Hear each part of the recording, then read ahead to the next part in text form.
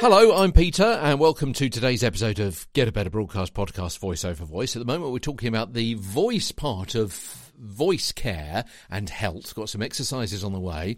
Later on, we're going to be talking about your physical health and also your mental health. So that's things to do with nerves and confidence and things like that. A lot of mind over matter. And as I said a couple of 3 weeks ago, all of this affects your voice.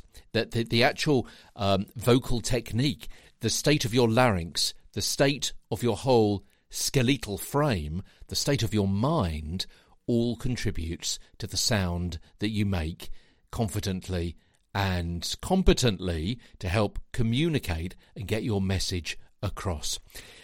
These series of short daily podcasts are not for you to change your voice if you don't want to.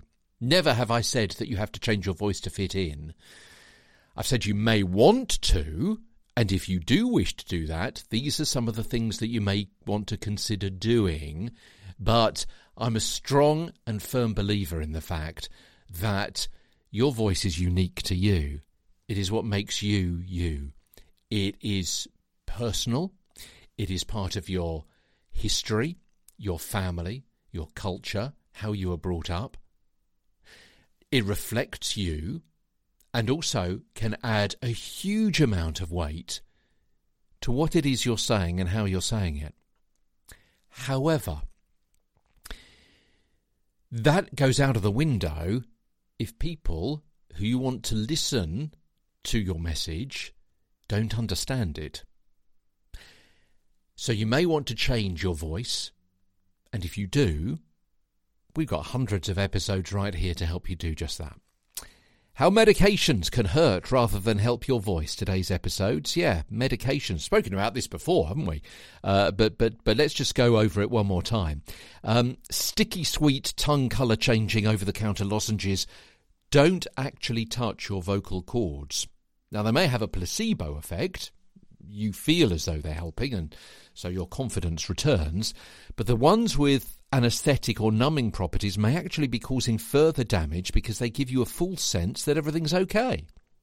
Instead, focus on the root cause of your vocal fatigue by practicing with a vocal routine. Now, other medications can affect your voice as well. There could be things like inhalers and steroid sprays.